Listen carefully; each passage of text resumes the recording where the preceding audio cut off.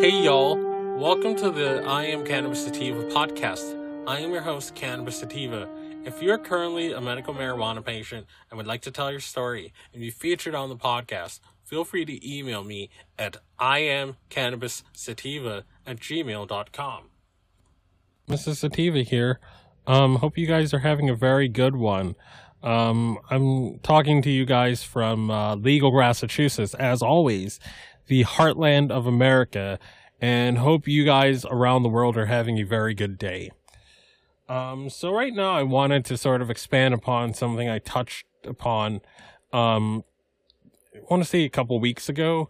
I talked about the process of, or I did a primer on the process of getting medical marijuana in Australia. So right now I want to expand on it, and I want to talk about an article that goes in more depth on how to do it. And but as usual, I can be found on all of these platforms. I can be found on Spotify, iTunes, Pocket Cast, Podbean, Radio Public, Stitcher, TuneIn, iHeartRadio, and other platforms like it. And without further ado, let's get to the episode. How to Access Medicinal Cannabis in Australia by Danica Susilane. Despite the Australian government's approving of the use of cannabis for medical purposes close to 3 years ago, there is still some red tape in the way of Australians getting access to the drug. A lot of the information out there can be vague and confusing and seem a bit overwhelming. If you have a medical condition, or maybe your child's sick and you want to obtain more of a natural but clinically proven treatment without turning into a criminal for it, Australian medical cannabis ancillary services provider Cannavlate Chief Executive Officer Dr. Sud Argwell gave small caps the lowdown on exactly how access works in Australia. Where can you get medical cannabis in Australia? In 2016, the Narcotics Drugs Amendment of 2016 came into effect in Australia, allowing doctors to legally prescribe medical cannabis to patients with specific medical conditions through the Therapeutic Goods Administration, TGA, Special Access Scheme. Dr. Argwell said that legalization occurred. There has been an increase of the softening of regulations to prove eligibility for medical use. It is federally open. It is the same essentially everywhere in Australia, he said. Some people say there's a patient access problem, but it's not really a government problem anymore. It's more a function of costs or efficacies of the system, Dr. Argwell added. Getting a prescription. As you are probably aware, medical cannabis is not an over-the-counter medication, and you need a very restricted prescription for it.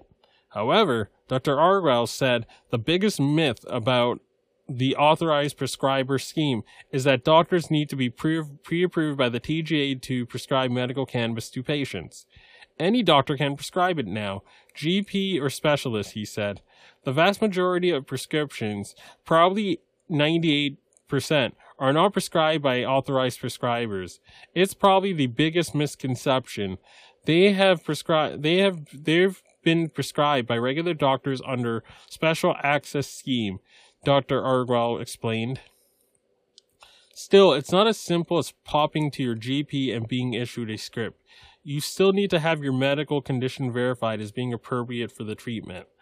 The doctor makes an application to the TGA to certify that it's a condition that would be appropriate use of cannabis, and that the product the doctor selected is an appropriate one too, Dr. Argwell said.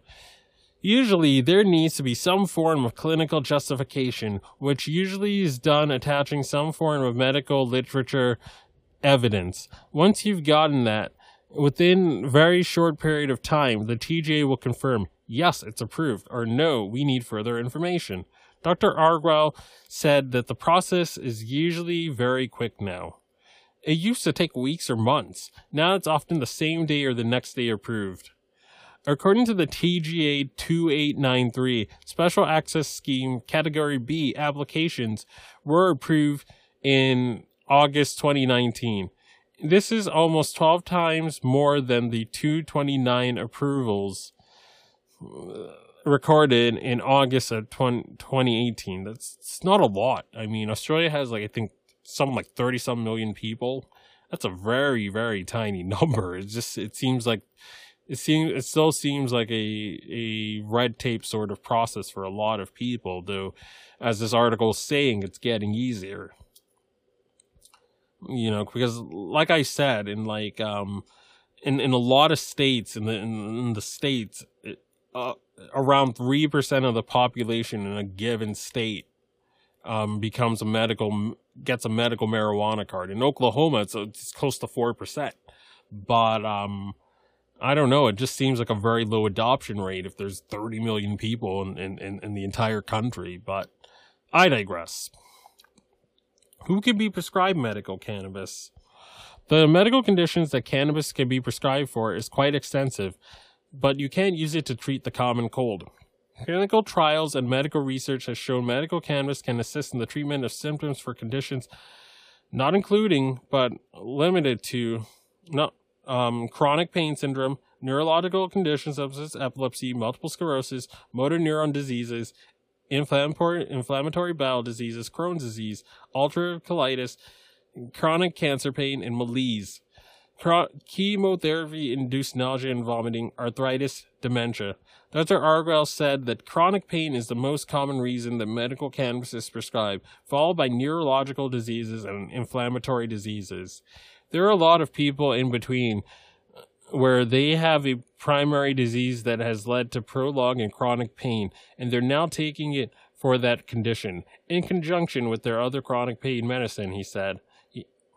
In addition to the majority of medical cannabis use is an adjuvant, which helps improve the efficacy of other drugs. This means it can enable a patient to lower the dose of their existing medication so they are not suffering from the same level of side effects. Dr. Argyle said it is not uncommon for patients to take medical cannabis in conjunction with their pain meds and reduce their total opiate dosage by 50%. We've seen people who are taking anti-inflammatory medications such as steroids like prednisolone, and for inflammatory conditions like rheumatoid arthritis or inflammatory bowel disease, and they have reduced their steroid dose by 30%, he added. How easy is it to be approved?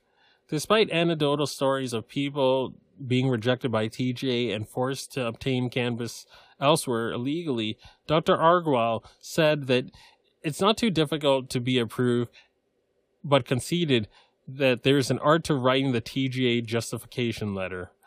I think it would be unheard of for someone who is a bona fide candidate to get disapproved now, he said. If a patient is rejected by the TGA, there's usually a request for further information issued by Dr. Argyle, said he has never had someone he thought was a bona fide candidate disapproved on the second round application. So that's a relief. He added that there were no additional restrictions for prescribing medical cannabis for children, but it would be entirely down to the doctor's discretion to make sure he has the appropriate parental net monitoring and safety checks in place. The doctor would need to be more mindful of dosing it, about what the effects would be. The most common concerns that doctors have is that they're going to overly sedate the patient and they're going to stop breathing. I'm an anesthetist by background, so for me, this is not a real fear.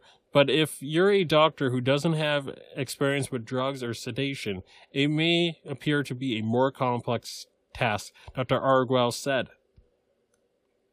Getting the right dose. According to Dr. Argyle, the most common side effect of medical cannabis is drowsiness. Another common side effect is tachycardia, which the heart speeds up. He said that there's a fine art in dose escalation, which many doctors find comforting, because medical cannabis, unlike conventional drugs such as paracetamol, where a standard dose is administered, Every individual person has a different endocannabinoid system, and one patient's system sensitivity to cannabis might be different than the next person.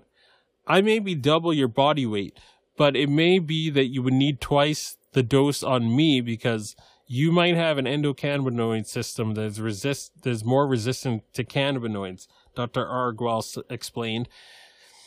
The only way to absolutely be sure, and this is what we do with all patients in my clinical practice, is we start with the lowest actual dose required that would be safe for the most sensitive person. We recognize that 90% of people will not feel any benefit from that, and this is where people have tried cannabis and said it never worked for them. But they've probably just been underdosed, he said. The dose is then doubled every day or the second day until a therapeutic response is achieved.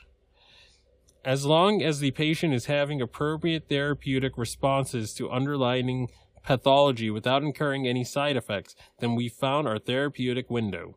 The thing is, your therapeutic window and the next person's could be entirely different. It could be by a multiple of 5, Dr. Arguelles said. Does medical cannabis contain THC?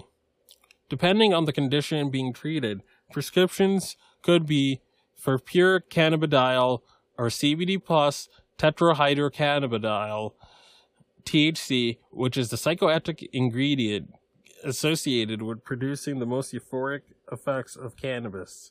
Dr. Arguelles said in case of pediatric epilepsy, patients tend to be prescribed a pure CBD mixture.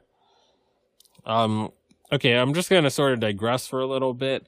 I mean, you guys in the States and a lot of people, because she's gotten international press, so I wouldn't be surprised if she's well known outside the States. But cannabis activist and epilepsy patient Alexis Bortell says she uses whole flower, that she needs THC as well. She uses whole flower. She doesn't just use the oil. So again, like the doctor was referring to, you know, it's going to be different for everyone. Everyone has a different endocannabinoid system and a different sensitivity. You know, like for me, I know for my insomnia, like there are reefer madness people trying to get between a doctor and patient relationship that say, oh, well, you know, people should just have CBD only, the icky THC that gets people high and gets people having too much fun off their medicine shouldn't be allowed. Well, that's BS because we're all different. I mean, I have to have THC to get good reliable sleep, you know.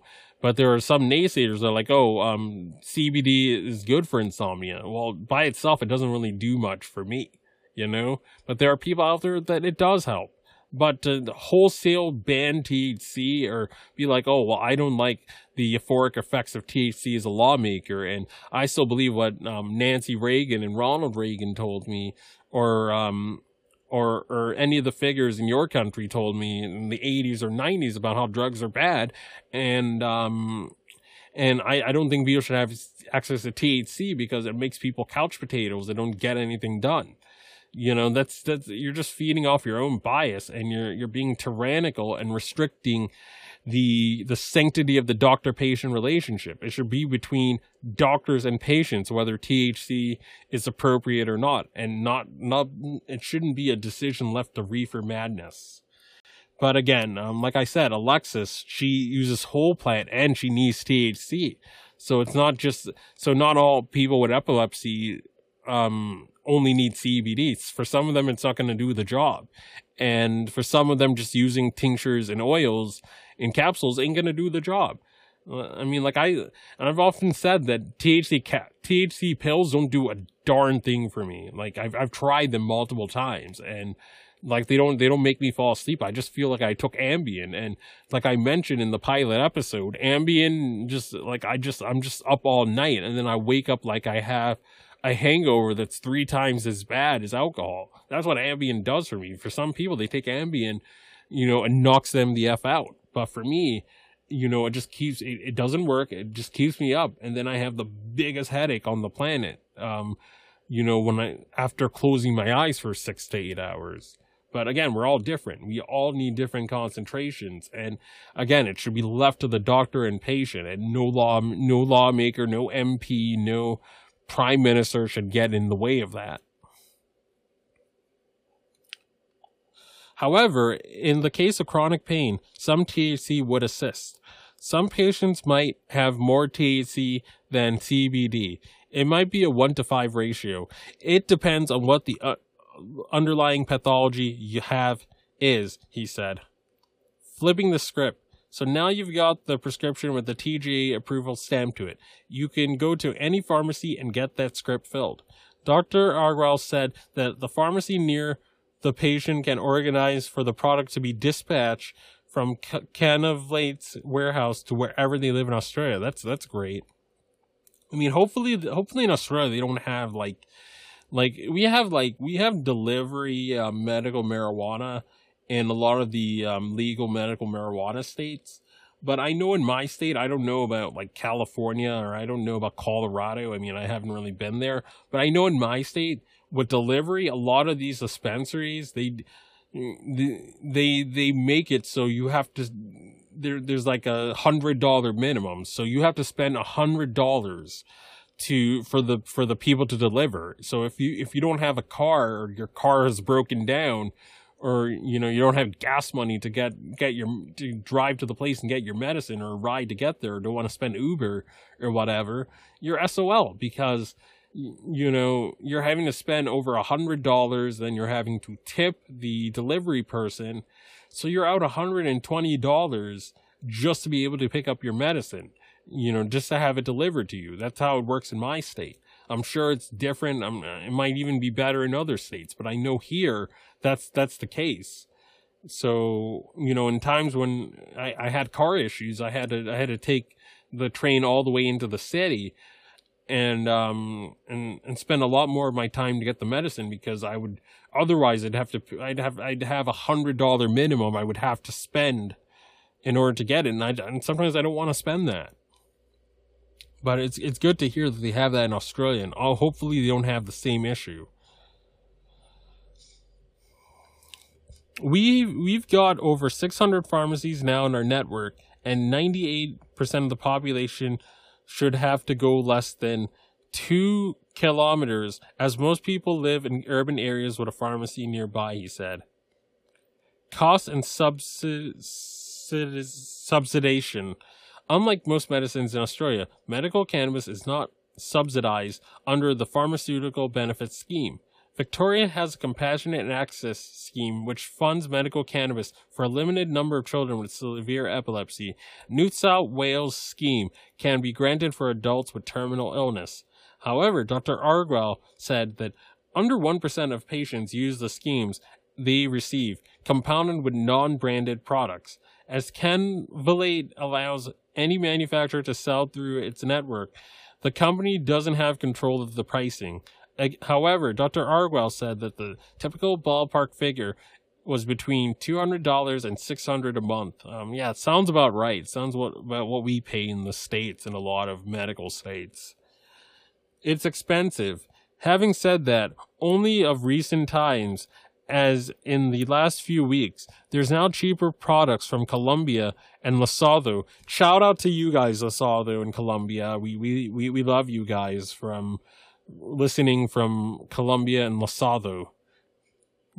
Shout out to you guys all the way. A small country landlocked inside South Africa, which are much lower cost products, he said. Medical cannabis versus homegrown. So what's to stop the ordinary Australia from growing their own? The most obvious reason is the criminal implications. Cultivating illegal cannabis is a serious offense in all states and territories in Australia. Depending on the severity, penalties can range from large fines right up to life imprisonment. That's a yikes for me, dog. Whoa. But yeah, I mean, in a lot of states, that's still the case. Dr. Argyle said another important difference is the dose is known, and when you get medical cannabis from a doctor, it's infection-free because it has been packed in a sterile manner. In addition, he said, it's been manufactured under the good manufacturing practice, which means someone certified it does not contain heavy metals or bacteria, and each dose you get contains the same amount of active ingredients each time. If you crush some bits of a plant when you take on Monday night might be different than Tuesday. Generally, with medicines, you want to get the safest dose that allows you to achieve the desired therapeutic effect without the side effects.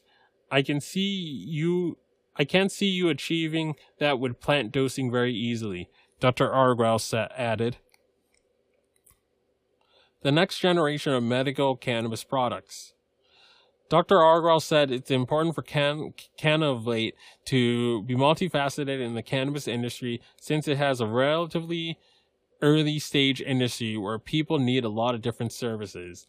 In addition to its distribution network, which covers 40% of all prescriptions in Australia, it has a research division that's currently running 12 clinical trials for a range of indications. Some of those trials with the Impression Healthcare, of which Dr. Argyle has recently appointed as Chief Medical Officer.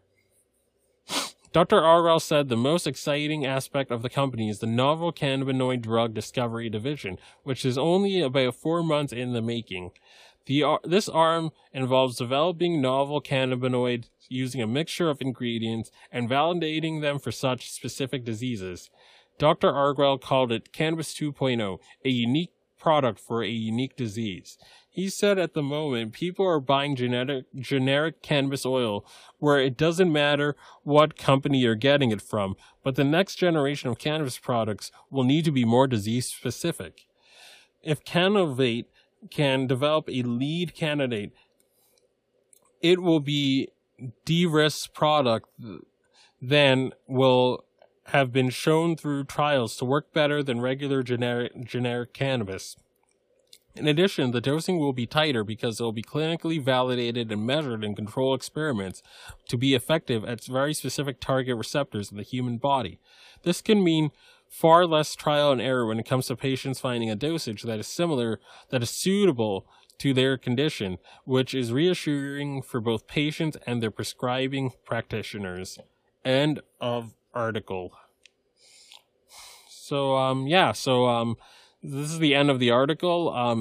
What I'm going to try to do in the show notes is I'm going to put access to Canna doctors near your area. I'll try to see if I can put additional resources that can help. And as always, I can be found on the following platforms. I can be found on iTunes, Anchor, Pocket Cast, Radio Public, Podbean, Spotify, Stitcher, TuneIn Radio, iHeartRadio, and other platforms like it. I can be found on over 10 or more platforms, and I'm sure you'll find one that is good for your needs. And also, I can be followed on Twitter at IC Sativa Podcast, and I'm on Instagram at I Am Cannabis Sativa with both the S's there. And if you also find yourself liking my content and coming around to it often, you can also become a Patreon at the link above. And as always, I hope you guys got a lot out of this, and I hope the rest of your day treats you well.